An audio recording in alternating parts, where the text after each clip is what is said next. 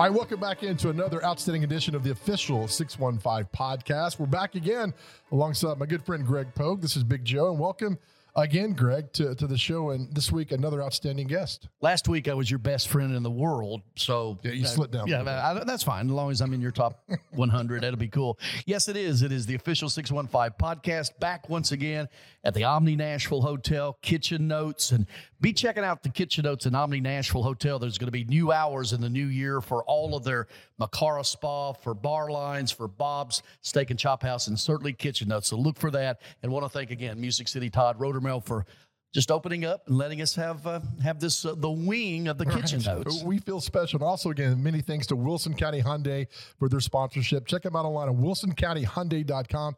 I'll tell you guys, each and every week you see a lot of Hyundais around Middle Tennessee. Chances are a lot of those cars came from Wilson County Hyundai because Payne Bone and his staff do it right. They do it correct. They want you to be happy. Simply check out the website, wilsoncountyhyundai.com. Demetria Kalodimos. Demetria, I Googled you, by the way, and you have things out there. And the one with the Lipscomb, I printed off, and it leads with beloved Nashville journalist and former longtime WSMV anchor, you.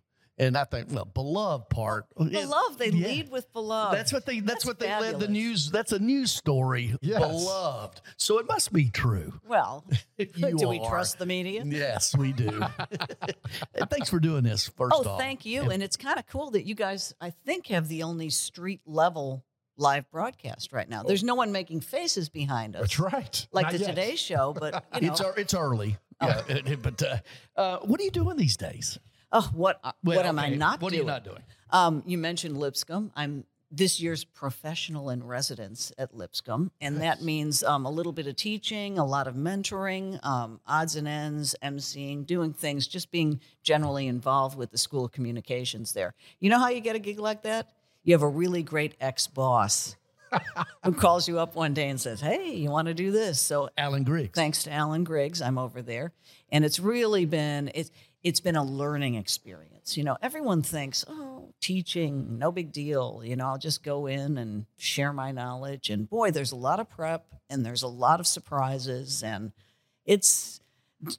my hat's off to teachers, and I don't wear a hat. Right. And I got to think that right now, good journalism professors are needed more than ever. Amen. I really do think so.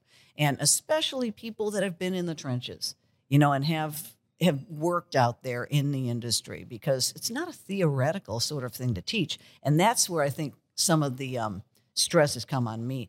You know, you do things because you've done them for years, and it's like an automatic rote sort of thing. Explaining why behind what you do is a little difficult. How do you unteach what they've already been taught? Like, how do you teach broadcast style writing versus term paper writing?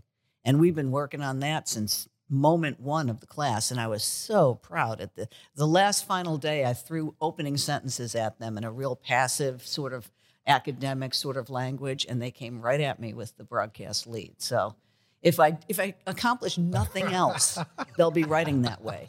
But I also told them, I read recently where folks in the legal field are also saying writing in that active sort of conversational broadcast style is helping people win cases when they write briefs.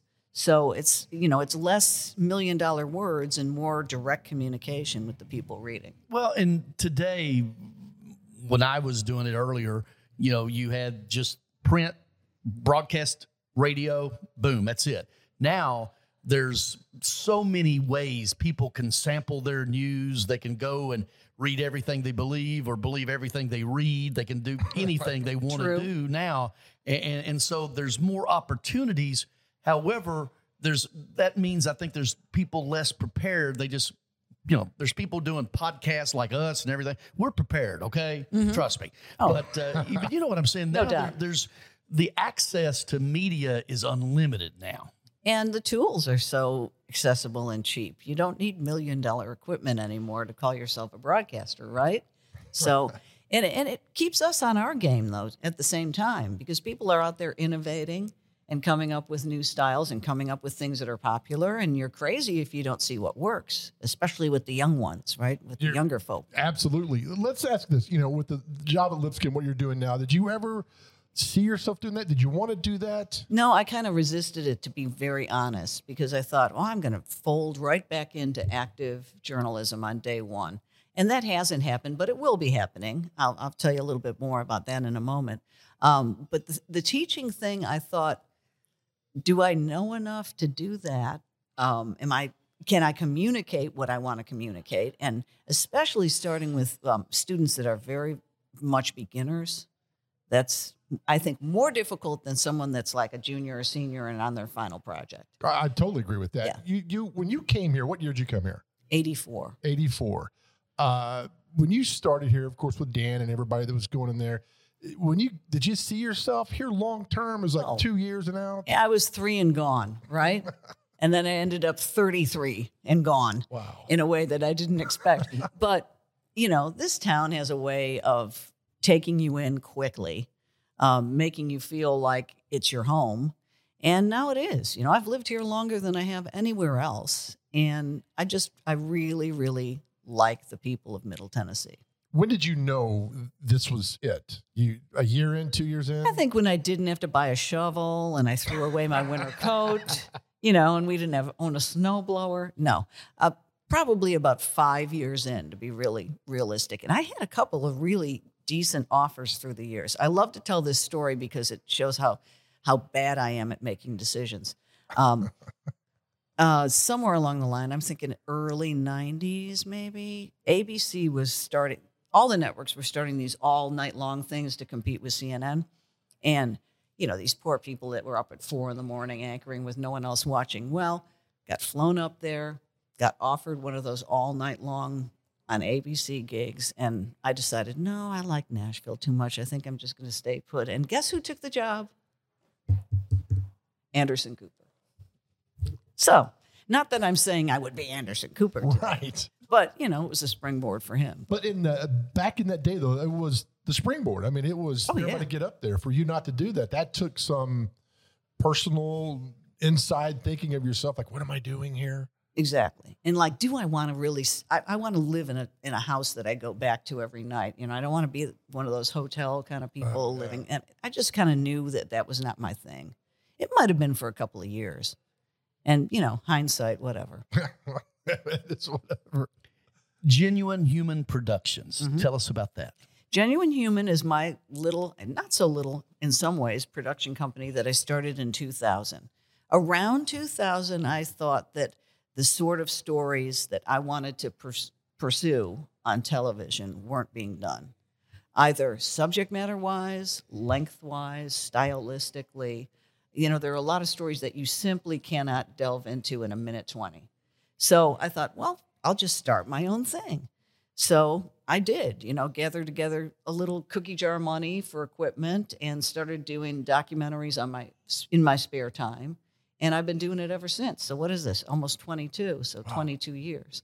And Genuine Human is a great name.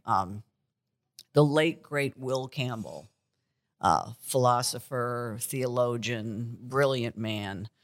If listeners don't know anything about Will Campbell, look him up. He was working with me and a couple other people at United Methodist Communications. We did a once-a-week show called News Odyssey, which was way ahead of its time. It was covering religion as news. Anyway, Will was there once a week to do commentary. And so we'd spend time in the green room, and talk and stuff. And he had written a book that I just devoured and loved. So I brought my copy one day and I said, can you please, sign this? I don't want to be Gurmy, but sign this. And he wrote in there, to Demetria, a genuine human being. And I thought, man, that is high praise. Right. If I ever have a company or any reason to use that, I'm going to do that. So in a way, it's perfect for what I do, because my little sort of tagline is real people and true stories. Genuine Human. It's long form. I hate to use the word long form, but in print, it's enterprise type stuff. Yeah. But anyway, you're not limited by the parameters of print. It could only be so many inches, or no, exactly, or on broadcast. And it's like most of my stuff have been quirky, weird, very Nashville-centric stories that would sounds never like Joe make it. Dubin. Quirky He and should weird. be my next subject. Right. Huh? Quirky, weird, Nashville. You tick all the boxes. But it's been a terrific creative outlet. So for a long time, I was doing, in all of my spare time, Genuine Human stuff. In addition to Channel 4, how many hours a week I hesitate to even count. Right. And I'm still doing Genuine Human stuff. I've got so many pots on the stove, it's a little ridiculous. I remember you fighting for time, and when we worked together at Channel 4, I'm going to mention it's the core civic story. Yeah. And, you needed I'll never forget, it was 6 minutes long. I remember wow, it's got to be no longer than 2 minutes. And I'm I'm thinking, who set the parameter for this? Right. These dumb ass consultants that come in and here I go, Demetria, I'm going to go down this path. That's all right. And I'm thinking, they don't know storytelling. They just see get in and out, move on. And you had this wonderful story, and you fought tooth and nail for it. I was like, let her tell the story. I did. And we ended up with a compromise. Okay. And this is me and my negotiator best.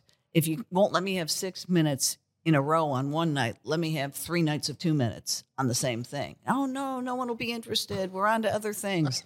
I beg to differ. 60 Minutes has been in the top 10 of Nielsen since the day it signed on. Right. And it's 50 plus years old. So if their attention span is really that splintered and that short, why is 60 so exactly incredibly important and to this day sort of the gold standard? Is part of you, when you're doing these documentaries on your own, part of you because you had been beaten down like I was in the TV world, oh man, we're at 12 minutes now. And then you're like, wait, I can go as long as I want. Exactly. I cannot tell you the freedom. But then I also rein myself in and say, okay, I have the luxury of going as long as I want, but I'm going to have someone with really discerning eyes and ears look at this and say, it's dragging, or, you could cut that. Or I don't always listen to them, of course, Greg, but I'm like, yeah, your opinion is, at least acknowledged. You mentioned, obviously, Channel 4. The great run there, all the awards, just the way it ended. A lot of people, very, very public ending. Yeah. And to this day, I've been off since December 4th of 17 in my infamous Grinch exit where all I left was a coat hanger in my office. Right. But there isn't a day go by where I'm walking down the street in Walgreens, whatever, and people say, we sure do miss you. We loved you. You and Dan were the best. Whatever happened to Bill Hall? These sort of things that just you'd think would die out after a while. And it's kind of wonderful in a way that it hasn't. Because my husband said, you've got to feel good. Every day someone wants to come up and say they miss you or give you a hug or whatever. I said, well, that's Middle Tennessee is what it is. After you left, I was still there. We would go by, and I'm being totally serious, we'd go by your office there in the corner, and nobody would go in. We'd stand out like it was the jungle room at Graceland, right? We'd all look in there and say, look at that over there. And nobody would go in. They would see that. And it was just a time of how could they let this happen?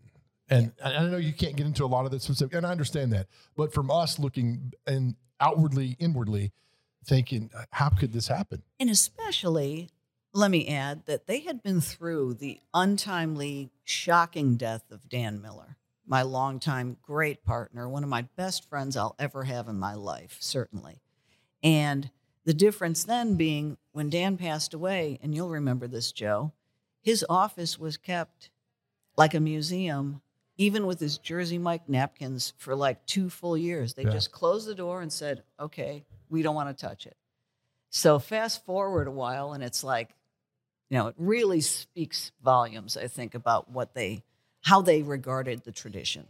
Yeah, and we had, Rudy has done this. Mm-hmm. He was one of our early guinea pigs for the official 615 podcast, but he's told the story in Augusta and Dan in his neighborhood and Terry Bolger was there. And it was funny because Miller was just bugging me all week. I can't wait to go to the Masters. It's going to be so great. I can't wait to get to Augusta and walk the streets of my own neighborhood. And we ribbed each other all the time anyway. So I was like, the last thing I ever Facebook posted to him, because we were kind of new on Facebook at that point, was, I hope it was everything you dreamed it would be, in jest talking about this, anticipated trip. And then I thought to myself, wow, You know, in a lot of ways, I'm glad my dear friend, that was the last thing I ever publicly said to him, even though it was a rib. Right, you know, no one knew that I was being sarcastic, and I think it was. I think he had a good life, but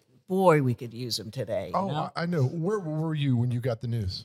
Sleeping, middle of the night, Karen called me, his wife, and I mean, it seemed so surreal. I thought to myself, surely I'm having some kind of bizarre dream. Yeah. And she said no. And I got in my car, pajamas, you know, stocking feet, and went straight over to their house just to prove to myself that this was real. And then as the morning went on, and I'm talking early morning hours, I think maybe 6 a.m., like the morning show people were calling saying, you've got to say something. And I asked Karen if that was okay. And literally that's how Nashville got the news. I can only imagine. And I was insistent that I have a hand in the coverage because sure, I knew what he would not like. You know, we had talked so often about our own particular quirky broadcast taste, and we ended up doing something that I think reflected him. One of the pieces that I said, let me just take a camera and go around his office and comment on all the little things that you see and how they relate to Miller. And for years, people said that was the most wonderful, understated sort of obit. And I thought Miller would have done this for me. Genuine. Yeah. What does your office look like? Oh, remember my office? Yes. It was crazy. I mean, I've always been a collector of sorts. My husband will use that H word, hoarder, which I totally disagree. But to this day, it's just loaded with interesting little things I've picked up all over the place. I'm constantly adding another shelf. I had a collection of bedroom slippers that would, rival anyone's, and just goofy stuff. And it took me a couple of years to sort through all the stuff that was my office and all my files and stuff. And some of the crazy stuff I have, I've got like an NBC News board game that I found at some flea market. I've got my Mickey Mouse ears that say DK, stupid stuff like that. But it brings back How many memories. slippers do you have? I'm down at this point. I used to have at any point in time, and people would bring them to me after a while too, because literally I never wore shoes in the newsroom. I just wore those. Probably had 12 pair. Yeah. Sort of like Rudy's sweater, yeah. right? Demetria's Exactly. slippers. Oh, we got to watch. You came back in with the Cubs in the World Series in 2016. You'd come back to the sports office and we'd hang out there. You just had to get away from the newsroom. Like, you're welcome anytime. Well, you're a Cubs fan, obviously Illinois native, lifelong. right? I've seen 3 no-hitters in person. One time when we were going to Wrigley as a family, 4 of us kids, 18 months apart, so we were basically all 4 the same age. I'll never forget it. We were headed towards the turnstile, and a $10 bill floated out of the air in front of my face, and I grabbed it. Do you realize, like, at the age of about 7, what $10 was? Oh, my goodness. And my dad was like, good, you're buying everyone hot dogs, which I did. You got $10 there. You're listening to the official 615 podcast brought to you by our good friends at Wilson County Hyundai. Check them out online, wilsoncountyhyundai.com. Payne Bone and his staff do an amazing job there. Customer service is #1 for them. Check them out online at wilsoncountyhyundai.com. Demetria Kalodimos is our guest. We are doing this at Kitchen Oats Omni Nashville Hotel. You mentioned your husband several times, Verlin Thompson, songwriter extraordinaire. Absolutely. How did you guys meet? I kind of stalked him. Nice. Let's be real serious here. And Miller helped me in that endeavor. But truly, I saw him play out at the station in one night with the legendary Guy Clark. Wow. And the funny thing was, you guys, I was on the first date I had gone on since I had kind of a nasty divorce. So there was like 2 years when poor Demetria was sitting inside her, on Saturday nights. And trust me, every Saturday night, no one asked me out. No one called me. But I was on my first one and only date. And where does this guy take me?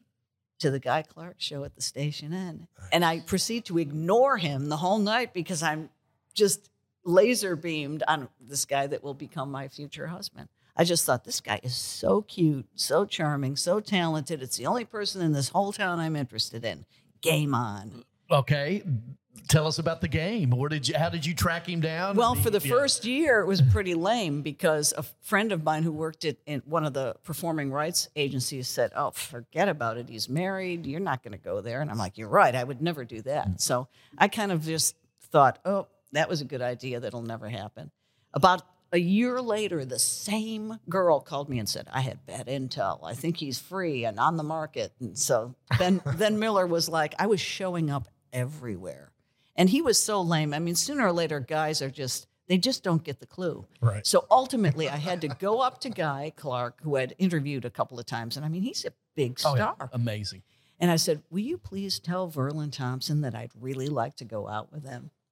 Which Guy did, apparently. He marched right out and said, "Go talk to her. She wants to go out with you." And Verlin was like, "Oh, no, she just wants to, she likes you." And he said, "She told me so." So that was that. I sat at the Emmy Awards and staring at him, and then we had a great conversation tonight.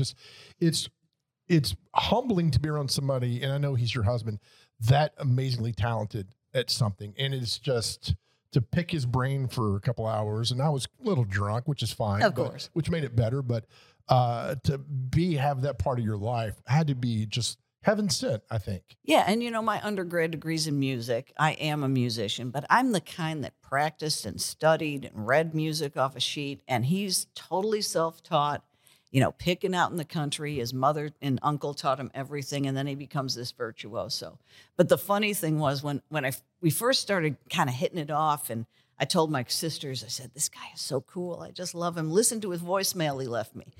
And I hit play, and it was like, his very, very thick, oaky Southern accent. And my sister was like, "Please tell me that's a joke." I said, "No." And she said, "You're dating Gomer." Oh, my. I love it when you meet him. And this, I don't want to go too far down because but the songwriting process intrigues me, and you are now around. That's what he does. I know. It's so cool, Greg. I will hear people always say, "What comes first, the words or the music?" And it's so random. Sometimes it's the music, sometimes it's the words, sometimes it's both of them married together. He loves to take long, silent drives. And I've learned that I can't be DJ and talk a mile a minute, because that's when he sort of starts working stuff out in his head. And he likes to drive without the guitar or anything, because he thinks that's a crutch when he's writing. So if he's just in his head writing, it comes out a purer song. But anyway, I'll hear a little lick, and I'll hear him play it for like a year. Just, as he's noodling around, and then all of a sudden I'll go, "Oh my God, it's that song." It becomes a song eventually. It really is. And how many does he have in his head at one time? And he writes nothing down. He rarely records anything. I mean, I have to write down that I'm, to walk here this morning, I had to write it down. He's amazing, really. And I bet you he's written over 3,000 songs easily. Wow. And sometimes he'll go, "Did I write that?" I'm like, "Yeah." And it's got your name on it, I assume. And I think what's good about him today is that country music now is gone to this somewhere, I have no idea where. I can't It's tell. pop music. Yeah, exactly. Thus the growth of Americana, Yes. which is now almost pop music. They said they'd never have an awards show, Yeah. right? Uh-huh. Say no more. But there's such parallels between TV and the music biz and what has transpired in the last 30 plus years. So we feel like we're living this parallel lives in the different fields. That's a great way to put it, because now guys like your husband and there are females out there as well, so appreciated now, that if it had been the same, maybe not as appreciated as it would be. But now it's like we search those people out, because it's pure and it is Americana. Yeah. Very good stuff. And he's out there on his own. I mean, nothing makes him happier. He's on there on his own with his guitar, playing to people. I said, "Listen, don't complain. You get applause every night. Who does their job and gets applause?" I tell you who doesn't. Yeah. 16 Emmys. Is that, and I remember Joe with his first one, he used to put it in his passenger seat and put a seatbelt around it and drive around with it. Baby seat, yeah. Yes. And then now he has two? Three. I have one, believe it or not. Fabulous. But so 16, wow. And all the awards that came your way, any of them go, this is the one that all of them are nice, obviously, but this is the one that meant the most or beyond just the job? Absolutely. Very few full-time anchors that are on every single night still report in a meaningful way. I think you'll agree, Joe. Oh, It's yeah. like they go out and do promotional stuff or balloon launches or that kind of thing, but very few are digging into investigating stories. And that was the reason I got into this, So the ones I'm most proud of, I won 3 Investigative Reporters and Editors National Awards, which are super hard to win. So I'm pretty proud of that. And they were at different points in my career. It wasn't like I was on a roll and it was like bang, bang, bang. Right. It was like one in the 90s, one in the early 2000s, and one in the year that I left. But news anchors don't usually go there much, do they? No. Because it's There's a lot of pressures and a lot of expectations put on anchors. There's another sort of interesting phenomenon because you're supposed to be approachable and everyone's friend and someone that's well-liked, okay? And if you're all of a sudden exposing something that could potentially get people mad at you, that hurts your likability. But I'll contend that after all these years, if you're doing your job correctly and you're uncovering something that is worth correcting, sooner or later the public will say, you know what? Yeah, that was a tough thing and you were tough on that person, but you were right and you helped us. It's a great way to put that. I see what you're saying, about certain awards. People come over and they'll see the Emmy Awards and they're like, oh, wow, an Emmy. And then off to the side, there's a Murrow. And they're like, I don't care. And you're thinking, man, that's the one. Yeah. And these IREs are basically pieces of paper. I mean, there's no cool statuary, but they're the ones that I'm like, if I could put a twirling Christmas tree, red, green, blue light on it, that's the one I would illuminate. What was it like when you left, say the 6 months after you left Channel 4? What was it like? I'll tell you, the weirdest thing was my body knew exactly when 5, 6, and 10 o'clock were. Wow. I would glance down, and sure enough, it'd be like a minute to 5 or a minute to 6 or exactly 10 o'clock. I mean, that many years of being on at that particular moment and preparing for a deadline at that particular moment, it was just like a natural thing. And it was a little strange because that first year was a fantastic news year in Nashville. I mean, I say fantastic only because so many meaningful stories were happening in the mayor's office, various things. And to be on the sidelines and not be able to go into the game, I can really feel for the injured athlete now, right? Because you're just itching to go in and you think you could contribute and you can't. So mentally, how does that not wreck you? Oh, it was, I'm not going to lie. It was a little depressing. I didn't watch TV because I didn't want to see what was going on without me, and I was sort of diving into cleaning through all my files and going down memory lane in a ridiculously, almost like a bad way, going down memory lane. And then I sort of thought to myself, things are going to happen. Stuff is just wait and chill out and see what emerges. And sure enough, lots of opportunities did. And I think I've been smart to kind of wait for the right ones. Oh, I agree. In your battle, and I'm sorry, Greg, I'm going to dominate here for 1 second. I'm sorry. Okay. Your Honor, these are actually some good questions. For once, thank you. How many, and I've spoken about this people about consultants because I just loathe them in every shape, form, and fashion. I'm just curious, how many battles did you have with them? Because I had my own battles in the sports world, and it was toxic to me. Yourself, how many? Just numerous? Numerous. I think the most absolutely crazy ones I ever had were the hair battles over no one wears their hair short. Oh, God. And I was like, well, I do. And that became a sort of a signature, It was true at the time. You looked on the news and everyone had a page boy haircut and the same dress and that sort of thing.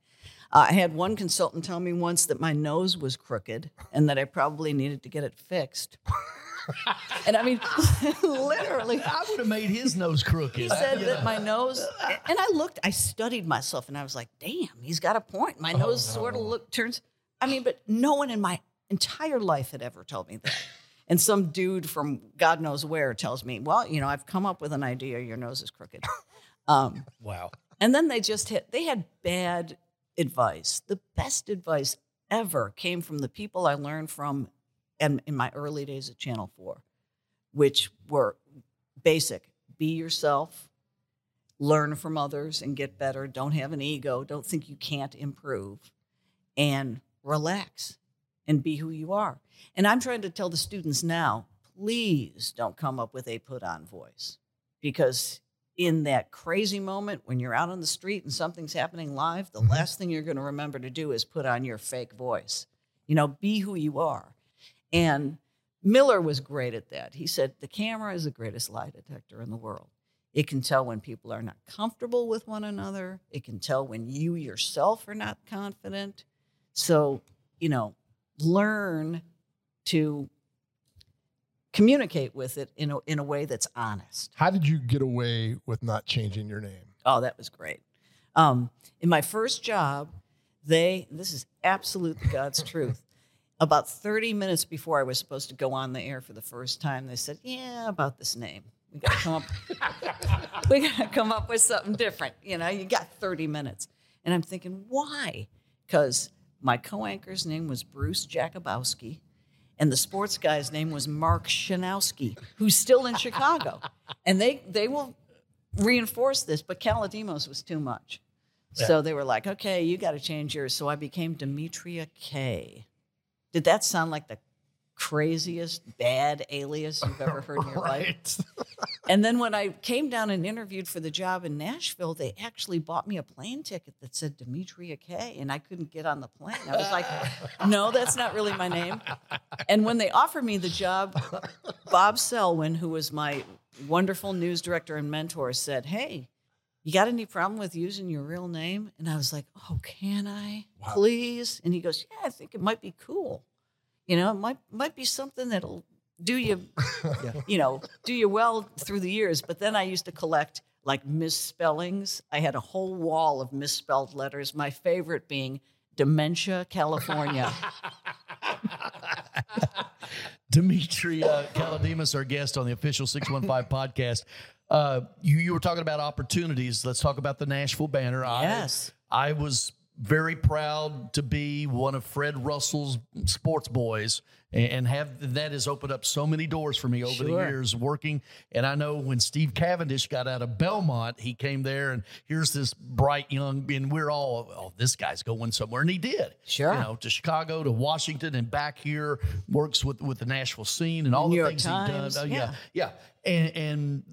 But you guys are, quote, resurrecting the Nashville Banner. Tell us about it. Right. It is already a 501c nonprofit, registered with the IRS. It will be what's known as a civic news organization, a CNO, which means nonpartisan, nonprofit, and solely focused on local news. All the things that are not being covered. Like, Greg, when you started, there were probably 30 people full-time up on the Hill watching every single committee and subcommittee meeting so that the voters knew what was going on from all over the state. That number is now 10 statewide. Tennessean Newsroom had 180 people. It's down to 60 just in the last 10 years. So the business model is broken for for-profit news. And the people are better served with a nonprofit model because it becomes more fearless, right? There are no shareholders. There are no ratings to worry about. It's either you're doing really solid work or you're not. So we're out there actively fundraising right now. The American Journalism Project, which is a really selective about who they give money to, has offered us a matching grant. So as soon as we hit our benchmark, it doubles immediately, and we've got an automatic 2 years of runway. And we're going to launch with a staff of about 10 and then hopefully expand pretty quickly. But we're talking stuff like intensive coverage of courts, local government, school board, state house, infrastructure, environmental stuff. Nashville, because look what's happening out here. And so many of the stories, it's like, wow, if I had known that was happening, I would have done something or had put my voice in and made my opinion known. But people don't know anything because there are no reporters watching. And imagine taking that to a consultant who's based out of Denver and says, and Right. oh, no, that's not how they're going to do it. And then hyper local is where it's at. Exactly. You know that from what you guys are doing. Yep. Official 615. Yeah, well, it's local. The hyper local is where You guys are hyper. Yeah. And it's local. hyper. works out. Well, in a local yokel. Yeah, Mr. Yes. Donaldson, right? That's right. To the core. God's Yeah. country. That's what we got. I stole that from Greg. So that's what we have it with there. A few more things I want to ask you again, because again, I so enjoyed our time, and you were so nice to me when I got to Channel 4. And by the way, my first day at Channel 4, the boss who hired me got fired. Yeah. So that was. And little backstory. Remember, I kept insisting that he look at your tape. Yes, you did. And he kept telling me, no. And I kept insisting because they were on this search. And I'll never forget when he walked in and said, boy, this guy's really good. I was, thank you. Right. And I think you were hired quickly It after. was exactly right. So I owe you 99.9%. No, not that you owe me, but I'm just saying. You were right. People, when you recognize someone that's really good and you know that there's a niche they could fill, I mean, listen, or at least look at the guy's tape. And he knew immediately once he looked at him, yes, you're right. So, Rudy called me to get your cell phone number. And we were doing the show together, right. radio Yep. show together. And I said, why didn't you call him to get me? so I reached out. So yeah, so thank you. So that kind of catapulted me to where I am now. So The greatest Blame thing, her. the greatest thing about the early WSM execs, because I've done a lot of work on the history. I'm fascinated with the history of early broadcasting, and especially this station we worked for so many years. The early people had a great sense for casting, making a cast of characters. They didn't have all the same, right? They had a professorial type. They had a funny guy. They had a person that knew, all the trivia of the neighborhood. Bill Hall. The Fishing. folksy, normal, everyman. They didn't care if he had a pocket square, right? Could you imagine Bill Hall with a pocket square Or a and meteorological shiny shoes? degree. Or a degree, exactly. Yeah. So they were casting a great show full of characters. Not to say that the journalism wasn't top notch and that, that the people weren't getting good information, but they were getting it from people that they enjoyed watching and inviting into the house. I want to ask you this. When Dan took off, and I didn't know Dan well. We'd met at a few things together. We did the National Ballet Nutcracker together. Oh, right. What's her name? Mother something? Mother Ginger, yeah. Yeah, he had hot sweats about doing that. He came with me one time and said, hey, I'll give you $50 if you can get us out of this. And we just laughed about that. When he left to go do the Pat Sajak show, you had been there 5 years or so. What was that like? Were you happy for him? No, we were sad. We were all sad, and I was really sad because we were kicking it off. I mean, we really had a great relationship. I mean, if I moved my pinky finger, he'd go, what? We had this like telepathy, but he and Sajak had made a pact where if I'm ever Johnny Carson, you're going to be my Ed McMahon. Well, it happened. But the funny thing was Sajak was in the Johnny Carson seat and Miller was in the Ed McMahon. And I still say to this day, if they had been flipped, this thing might have taken off because Miller was a better interviewer. Sorry, Pat, I like you, but Miller was a much better interviewer. And Sajak was a better smartass. So, if they ever want me to cast the show in the future. But we went downstairs and we watched then on the biggest screen we could, the premiere of the show. And Miller was also the announcer a la Ed McMahon. So it was so exciting to hear his voice on CBS. But then we pretty quickly thought, this ain't going to fly. But Miller was never bitter because he got like 3 years on the beach paid in full when they canceled it. And he used to tell me, you know what they do at CBS? They put out your socks. They put out your underwear. They put out your tie. And I was like, yeah, it ain't happening here. They'll put something out to be yourself. Exactly.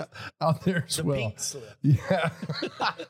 Oh, man. Thank you for this. I mean, I know, I think the world of you, and you're always so kind and genuine to me at Channel 4, and you were really a big help for getting, because I was nervous and things were happening over there, and so you were great. So. I'm a big fan, Joe. I mean, you've always been who you are, and that's why you're successful. Thank you. To this day. And Greg, I've heard your voice. It's nice to finally come face to face. And I think you guys are onto something here, the official 615. Yeah. And where is the fountain of youth? And where have you found it? Do you? Am I right? I wish. You look the same. You know what?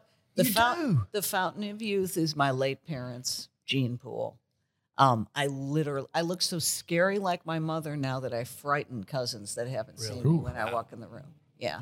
Well, And she looked great when she left us. I hope I live a little longer, but you can just say I started when I was 5. it was true. So there you go. True. But thank you for that. You do. You look great. Oh, Demetria Kalodimos, thank you so much. That's the official 615 podcast brought to you by Wilson County Hyundai. And Greg, another home run, no thanks to us. Oh, Demetria Kalodimos, just amazing. Also want to thank Todd Roderbell, the folks here at Kitchen Notes, Omni Nashville Hotel. Be checking the website. They're going to have updated schedules for all of their stuff here. Macara, Bob's Steak and Chop House, Bar Lines, and Kitchen Notes coming out on Monday in the new year. So we appreciate them giving us our little corner. People come by and look, it's like, what is it, the Today Show, Today Show. Yeah, but ours are homeless people. No, anyway. Thank you. And we'll be back. Happy New Year to everybody. Yep, see you next week.